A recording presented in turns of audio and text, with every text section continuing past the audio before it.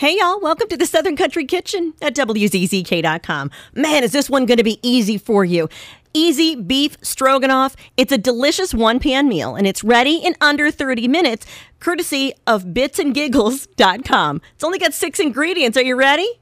1 pound ground beef, 2 cups water, 6 ounces medium egg noodles uncooked, 12 ounces Velveeta cheese cut up in cubes, 1 can, the 10 3/4 ounce size of Campbell's cream of mushroom with roasted garlic soup, and a half teaspoon garlic pepper. That's it.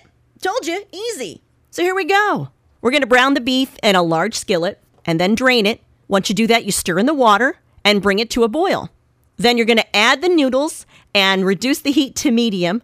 Cover the pan and let it simmer for 7 to 9 minutes or until the noodles are all al dente. Now, you're going to add the Velveeta after that, the soup, and the pepper, and stir until well combined. See? Told you, easy. This is going to be great for the busiest night of the week. Thanks again for always checking out the recipes here at WZZK.com.